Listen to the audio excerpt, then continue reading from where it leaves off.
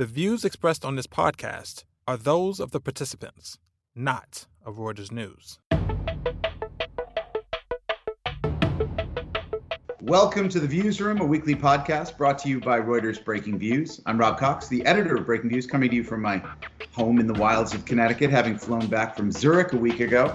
I am happily joined by Jen Saba and Anna Szymanski in New Jersey and Brooklyn. We have the perfect tri-state trinity here, don't we? New York, New Jersey, and Connecticut. You're back. You're back Yes. in the tri-state. I am.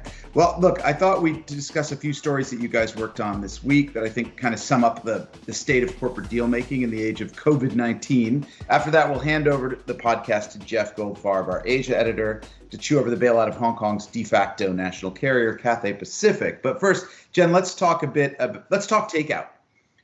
You wrote a piece on Wednesday about Grubhub, the U.S. takeout company or food delivery company, agreeing to be acquired by JustEatTakeaway.com. Kind of a mouthful, that name. Yeah. And it's a $7.3 billion deal, which is interesting in lots of ways. I mean, it's sort of a perfect encapsulation of a COVID-19 type deal, but it's also, it's relatively large. You've got cross-border, which we haven't seen a whole lot of. It says something, I'm sure, about antitrust, and it also tells us about their competitors. Why don't you unpack the big takeaway deal? What's our takeaway? There's a lot going on. So just to kind of set the stage here, Grubhub, which is a huge food delivery service here in the United States, they had been reportedly in talks to merge with Uber, and this was back in May. And the rationale would be Uber Eats needs some help. They need to boost their business. This would be a complementary fit with them. And so they were kind of trying to hash through those terms. However, there was a huge regulatory overhang because it's clear that Washington would definitely look at a deal like this. So Grubhub was out shopping itself around, and Just Eat Takeaway decided to swoop in and basically take a bite. They definitely need a better name. Grubhub. They can't be like Grubhub Post or takeaway. It's just too much. It should be just called like food. Right. So, okay. I'm calling food. So the reason why that name is such a mouthful is because they just got done doing a huge merger. So, Just Eat, let's just call it that for the moment, is just on this binge, basically, of buying food delivery services. And, if this deal goes through, this will make it the largest food delivery service outside of China. If deal goes through, what could throw it off? What could happen? Yeah. Well, whereas a combination with Uber would, the big overhang was regulators. The overhang with Just Eat Takeaway is that it doesn't look like shareholders are terribly happy about this. And my colleague Karen Kwok is writing that, the shares are down like 13%. There are very few synergies to be had by combining these two companies. And Just Eat is now entering a really competitive market in the United States. And it's going to be brutal, at least in the short term, competing with Uber Eats and DoorDash. Yeah, Anna, what was your take on that? I was just going to say that was what kind of jumped out at me was the synergy thing of like how this really makes sense, because Uber Eats and Grubhub, that made sense. I understand the regulatory issues. It probably never would have gone through, but at least you can understand in this incredibly competitive market, having a much larger player that works. When you're talking about a European and a US, I'm not really sure what the real benefit is there. Yeah, what is Uber's response going to be? Assuming they can't, the deal was a bit too much to buy Grubhub. Do they have alternatives that would help them? It definitely puts them on their back foot, right? Because Uber Eats is a keystone to the business right now. And so, I guess a couple different things could happen. They could certainly come back and try and bid for Grubhub. They could also look at DoorDash. If that's, that could be an option as well. Or they could do nothing. Maybe the regulatory issues are so onerous that it's going to be a kind of a difficult haul no matter what. Is it that difficult a business? I mean, it's food delivery. I mean, is the issue that you end up tying up and doing exclusive deals with restaurants and providers? Is that why it becomes an antitrust problem? Well, I think what's happening is that a lot of restaurants have been griping about onerous fees charged by these food delivery services. And a lot of them have concentrated market power depending on the city. So Grubhub, for example, is the largest food delivery service in New York City. So you basically have to do business with them. So a lot of cities have started to cap the commission rates. I mean, they're temporary, but it kind of gives you a sense of where this is going. So look, who knows what Washington's going to do? Washington has kind of been all over the map. Regulators have been, it depends on what the deal is. So yes, it could pass, but you know that they're going to look at this. Yeah. Have you? Is Grubhub the provider in Brooklyn, Anna? Have you ever used these guys? Well, so Seamless and Grubhub are the same. Right. Oh, so, right. Okay. Yeah. But yes, I use Seamless quite a bit. And what about Montclair, New Jersey? I think maybe DoorDash. I don't really use them. I'm embarrassed to say. Yeah. All my friends in New Jersey say it's DoorDash. I think it's DoorDash. Yeah. Right. Well, okay. So let's talk about malls. Speaking of New Jersey, so you have this big deal that these two of the largest operators of shopping malls had planned to merge in February. I guess they announced this. Yes. Simon. Yeah. So unpick that one. Like the timing on this is kind of interesting. Yeah. So they are not just mall operators. They operate kind of high-end malls, which is sort of an important thing to note here, because everybody thinks about malls as like they're circling the drain, and that's true. But there are different classes of them depending on where they're located. So Short Hills or Paramus. Yes, and this is part of this deal. Short Hills Mall.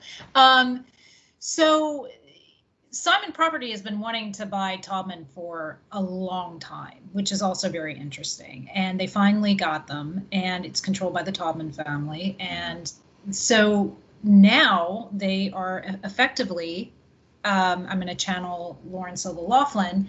They have initiated their MAC clause, and they are wanting to get out of this deal. The Taubmans did. The buyer, right. The buyer did. So it's very interesting. They cited COVID-19 as the main reason. One is that the pandemic has hurt Taubman malls more than other malls. That's what they're claiming. And they're also claiming that Taubman didn't do enough to cut costs and conserve cash. So they are basically arguing in a court that they need to get out of this. Huh. I mean, it's a bit, February they announced this deal, right? Yeah. I mean, it wasn't like that. I mean, even then you could see what was on the horizon to some degree, no? Yes, clearly. And they have malls, both of them, all over the world, right, including Asia. So you could. So yeah, because there you would have seen it. Yeah. I mean, Anna, you've written about force majeure and about Max and things. How do you see this one panning out? Yeah, I mean, it's interesting.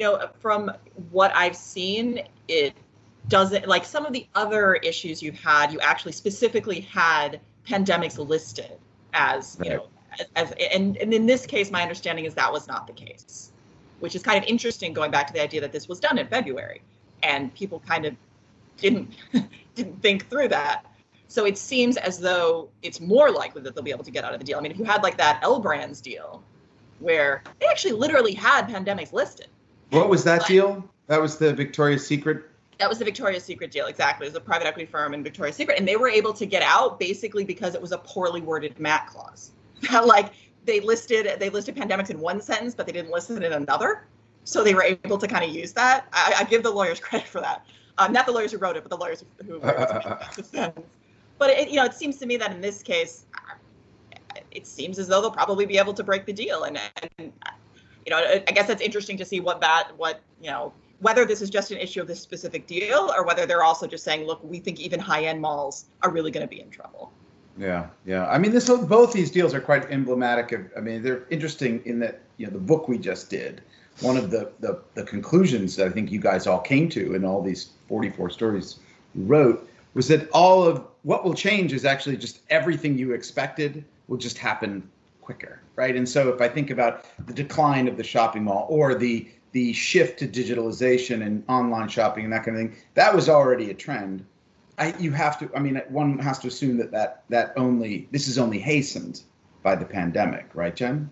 Yeah, absolutely. And I think, certainly malls are in the crosshair of that. And one thing that it has done is train people to buy things online. And if you weren't doing it before, you certainly were doing it now and probably going to continue to do it. And a lot of retailers have cited that curbside pickup may be here to stay. And so that's interesting. So you don't need as big of a footprint if that's the case. We did this event or this virtual newsmaker with Bruce Flatt of Brookfield, which owns Brookfield Properties, which is a huge mall owner. And I asked him this question, he was saying a lot of the malls are just, of course he's talking his book. He doesn't want, he thinks malls are going to be great investment, and not just, but it sounded to me like the vision of the mall is going to change quite dramatically. So this curbside, this idea that you go and you can touch, you have a tangible experience with shopping, but you still order things online, you pick them up there, and that they become not quite warehouses or by any stretch, but delivery fulfillment becomes as much a part of, or pickup, I should say, becomes part of the mall. He also suggested that I think I sense that there's a lot of malls that are just, you look, they're in great places, they're in great locations, but that doesn't mean that necessarily there'll be a mall on that location 5-10 years hence. Yeah, definitely. It's like the last mile, I think, is probably what he's talking about. Which is good, it helps save on costs and shipping costs, et cetera.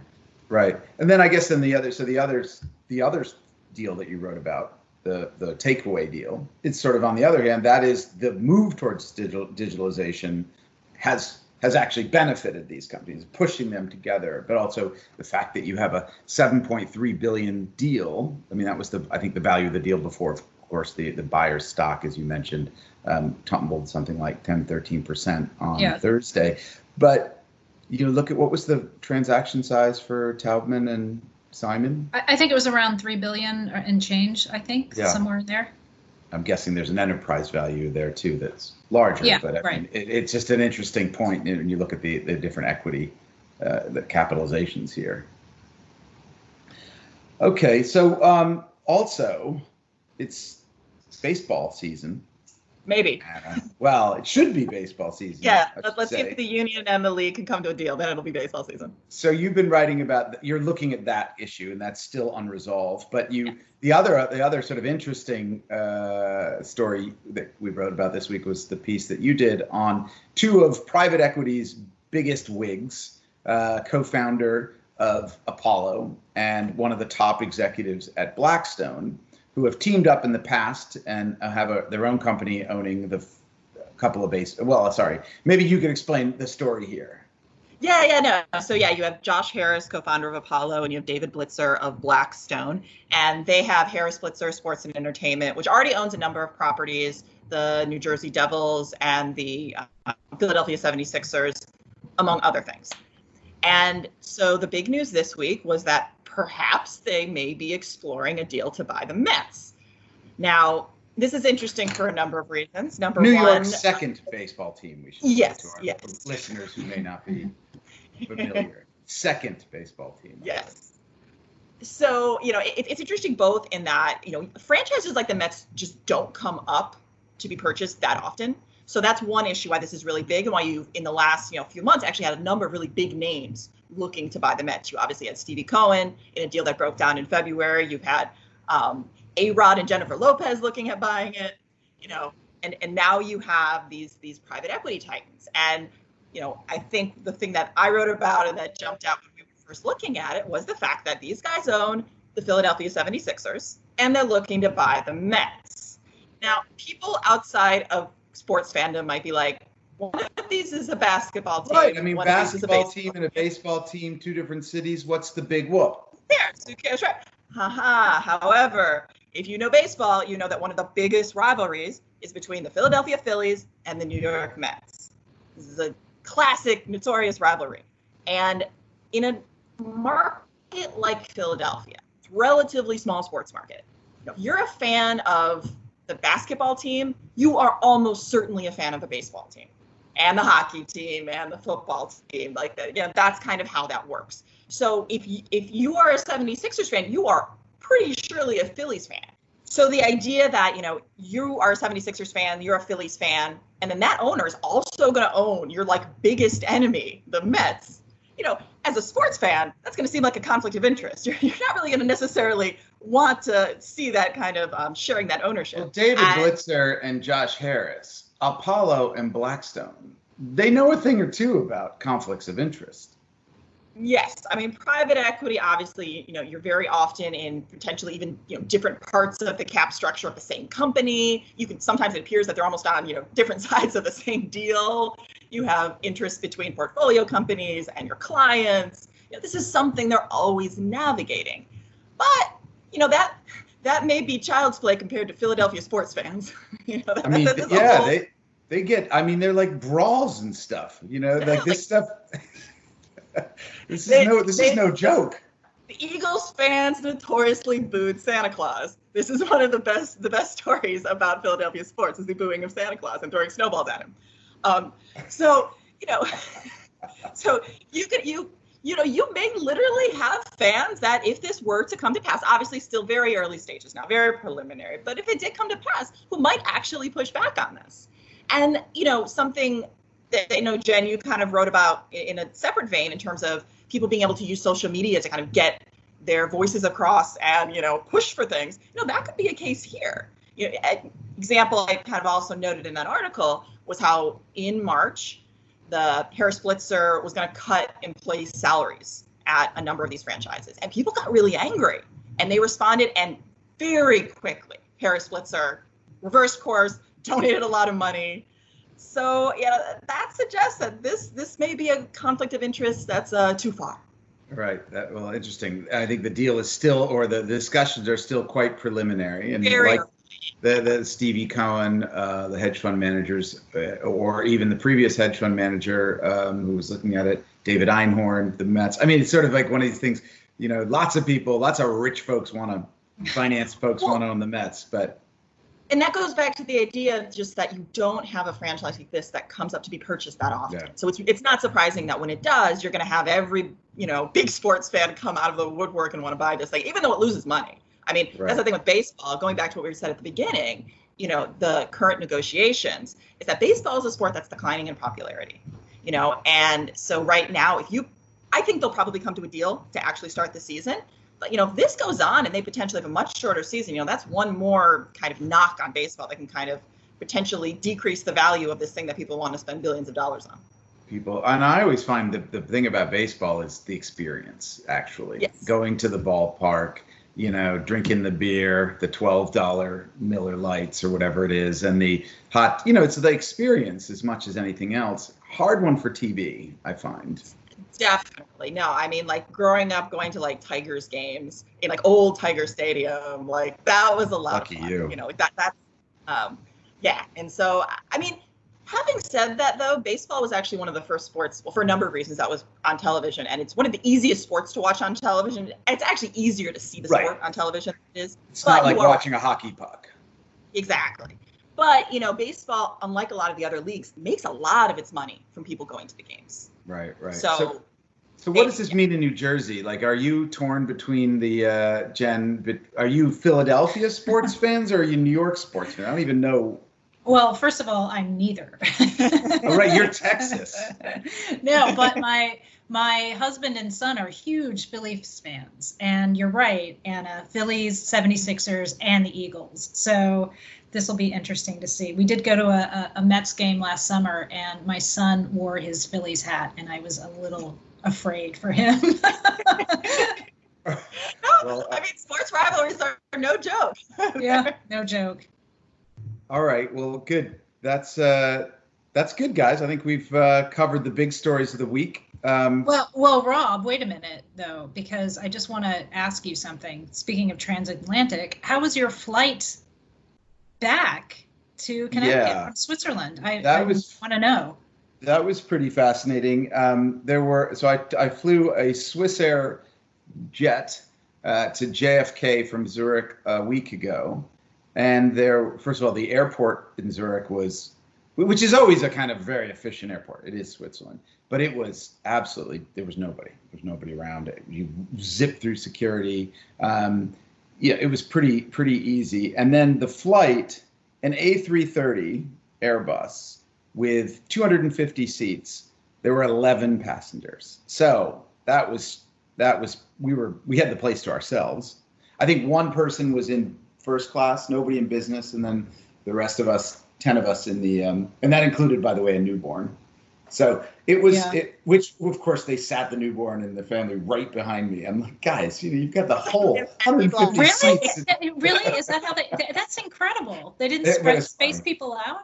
I mean, I was sort of surprised they didn't, but it wasn't like a problem to go and get your own, take an entire row to yourself. And the stewards all wore masks and gloves. There was actually like a short sort of food. They brought some food around and that kind of thing. So it wasn't completely. It wasn't like there was no service. Getting to JFK was fascinating. You have to go through certain protocols. You have to fill out a form that tells them how they can reach you. So it's a contact tracing exercise. When you disembark from the plane, the guy takes a look at your form to make sure they can read all the information, and then passes you to a colleague who checks your temperature to make sure you don't have a fever. And then they give you a little thing from the CDC that tells you, I don't know, what to do if you get sick or come down with COVID-19. And then you have the entire JFK terminal to yourself. You walk through. There's no queue whatsoever to get through customs, and then or passport control. And two of the most amazing things. It took 10 minutes for my bags to come at JFK. I mean, I don't know if you ever use bags, drop bags at JFK. Usually takes a lot longer than that, like an hour. And then driving up through the Van Wyck Expressway, which is usually a parking lot, was virtually empty. So it was actually a pretty easy travel experience overall. And the flight was relatively inexpensive. But I did talk to the Swissair, one of the guys on board, one of the stewards, who said, this is just for flights to the States, which they only started the JFK flights recently. They had been keeping, I think, 3 a week to Newark during the pandemic. He said flights to Berlin from Zurich or to London or Porto in Portugal were packed. So I think it has a lot to do with, there basically are restrictions on the ability to move. If you're not a U.S. citizen, you're not getting into the U.S. basically. And if you don't have the right to work in Switzerland, which I do, then you don't get back into Switzerland. So I think that is as much, and also the fact that the U.S. seems to be a little bit less under control when it comes to the virus, and of course some of the unrest that you were seeing. I'm sure that had something to do with it as well. But I'll let you know in 2 weeks when I head back. Thanks, Rob. The steady cascade of airline bailouts made its way to Hong Kong this week. I'm here with Alec McFarland to talk this one over. This was a little bit surprising and a little bit maybe even more delicate than some of the other ones that we've seen around the world, Alec, because we saw the Hong Kong government step in for the first time and buy a stake, really lead this rescue of Cathay Pacific. Talk us through a little bit about kind of the structure of this and why it's so unusual. Sure. Well, I mean, it was quite unusual because, I mean, the Hong Kong government isn't famous for bailing out companies. So that was one of the reasons why this took people by surprise. And the other one is that obviously Cathay has some very large shareholders, one being Swire Pacific, the other one being Air China and also Qatar Airways. So there was a kind of expectation that if there was any kind of bailout, it might be led by one of those parties. But obviously with those investors obviously kind of facing their own problems as well, Air China and Qatar Airways being airlines that are sorting through their own coronavirus related ills. And Swire Pacific, I mean, they've, one of their businesses is real estate, which is kind of suffering at the moment. The other one is marine services, which is obviously grappling with the plunging oil price. So, I mean, from that perspective, this bailout wasn't a huge surprise, but at the same time, the Hong Kong government stepping in to do it was. And I think that just in terms of the structure, I mean, this is it's a $5 billion package, and it comprises of a quite a heavily discounted rights issue. And also the Hong Kong government will take up roughly $2.5 billion of preference shares, and also provide a roughly $1 billion bridge loan to Cathay as well. So let's think through a little bit. I mean, what makes this so complex? I mean, because you mentioned the ownership structure to start with, right? And so Swire Pacific is this conglomerate that's really a British holdover from Hong Kong's colonial days that still operates in the region here. Air China is a state-owned carrier that owns about 30% of Cathay, and the fear was, and has been for a while since the protests kicked off in Hong Kong, that Air China might come in and effectively seize Cathay Pacific. That fear has been put aside, but let's talk through the politics of this, which obviously are a pretty significant backdrop to the whole thing. Exactly, yeah. So I think if you asked any kind of like seasoned aviation investor right now, you know, is this a great time for Air China to be taking over Cathay Pacific? The answer would be a unanimous no. So Air China, I mean, it's a state-owned enterprise, so it has the backing of Beijing. So potentially they could put the funds together, but just bear in mind, I mean, you know, the situation in China related to the coronavirus is just recovering. I mean, airlines there are just recovering capacity. So, I mean, Air China is not really in a position to be buying a struggling Cantonese airline. But, I mean, at the same time, if everything that's going on in Hong Kong in terms of the pro-democracy demonstrations, if you're a kind of protester and you're not kind of too au fait with the way, you know, aviation stocks work, which I'm sure most of them aren't, then you're going to look at a situation like Cathay Pacific and see that Air China is a big shareholder and think that would be another, you know, Air China taking over Cathay Pacific would be another kind of almost kind of sign of Hong Kong sort of bowing to Beijing almost. So, I mean, the deal that was announced this week, as part of the deal, Swire Pacific, the parent company with a 45% stake, which will be diluted as part of this deal, but will still be the biggest share. They have agreed to remain the controlling shareholder of Cathay, which has kind of eased some of those fears that Air China might be kind of waiting in the wings for any kind of takeover. Yeah, I mean, the symbolism, I think, alone of Air China taking control of Cathay Pacific would have been pretty significant, fresh on the heels, as we know, of this bigger discussion about China sort of moving to implement a security law in Hong Kong and sort of bypassing the legislature, or at least kind of pushing its way on the legislature. And you know, and this would have been sort of the corporate equivalent to a certain extent of that. And as you said, it seems like this has allayed to some of the fears. I mean, you have some concerns about the Hong Kong government stepping. I mean, obviously, the bailout will be a relief to the thousands of employees, many of whom are in Hong Kong, pilots and others, to see the airline sort of given a bit of breathing room here. But there is also concerns that you raised about what does it mean for the Hong Kong government to be using money to rescue an airline whose finances are not necessarily great to begin with. Exactly, yeah. So, I mean, Cathay Pacific is heavily indebted even before this deal. They had over $10 billion of debt at the end of last year, and they've been losing, I think, $320 million-ish of cash a month since February. And all in all, I mean, like January to April, they lost over $500 million. So this is an airline in a lot of distress. And then you've got, before the pandemic took hold, even then, Cathay was struggling because of the lack of people coming into Hong Kong as a direct result of the violent anti-government demonstrations as well, which had already kind of plunged the territory into recession. So the pandemic has plunged Hong Kong into an even deeper recession, meaning that I think the optics of the Hong Kong government investing this kind of money in a struggling airline right now don't look fantastic. I mean, there's already a kind of undercurrent of just kind of discontent with the level of inequality in Hong Kong that's kind of happening as part of the protests. I mean, this is a territory with I think it was something like 18 to 20% of the people live in poverty even before the protests and before the recession took hold. So I do think that the kind of optics of investing this kind of money in a struggling, heavily indebted airline, especially when the IATA, the trade body, has forecast that international travel may not recover for another 3 years. I mean, it doesn't look particularly great.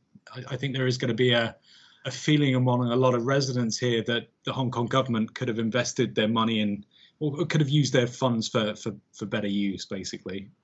Yeah, I mean, I guess if you're a shareholder, and as we know, I think it's less than a fifth of the shares are sort of out in the open market, because you have these now four major sort of shareholders when you throw in the Hong Kong government. But, I guess there's a fear that, this may not be enough, right? I mean, so you have this possibility if things continue to be bad, the passenger traffic is down over 90%, cargo traffic has also been down. But that this could be a difficult investment. But I wonder if you could speak a little bit to also just the significance of Cathay Pacific sort of as a flagship carrier in Hong Kong. I mean, it has an unusual, I don't know, since I've been here, sort of has this unusual relationship with the city. I mean, because I guess as an employer, as it's the significance of it to the island in general. I don't know what your thoughts about it and how that plays into the politically difficult conversation that goes on around it. Definitely. I mean, it is almost like an unofficial flag carrier, Cathay. It's a brand that has a lot of resonance in Hong Kong, and it is a kind of, in terms of like brands, it is a real crown jewel for the people here as well. And Cathay and the Hong Kong government do have that on their side. I mean, I think that there is a feeling among Hong Kongers as well that, this is an important brand, and it is important that it's maintained in its current state. And also Hong Kong is an important international aviation hub in Asia as well. So, yeah, there is a feeling that this is a brand worth bailing out. I was reading a piece today in the South China Morning Post saying that the vote in the government was pretty much unanimous for this bailout, which speaks volumes for the perception of Cathay Pacific as a Hong Kong crown jewel. Yeah, definitely a very complicated financial and political story. Thanks for talking us through that, Alec. Thank you, Jeff. That's our show for this week. I'd like to thank our Uber producer, Freddie Joyner in New York, Jeff, Alec, and Jamie Lowe in Hong Kong, and Amanda Gomez in New York. Our final thanks go to you, our listeners, for tuning in. Subscribe to The Viewsroom and our sister podcast, The Exchange, on iTunes, Spotify, or wherever you go to get your podcast fixes. Check us out every day at breakingviews.com, and don't forget to tune in next week for another edition. Be good and stay healthy.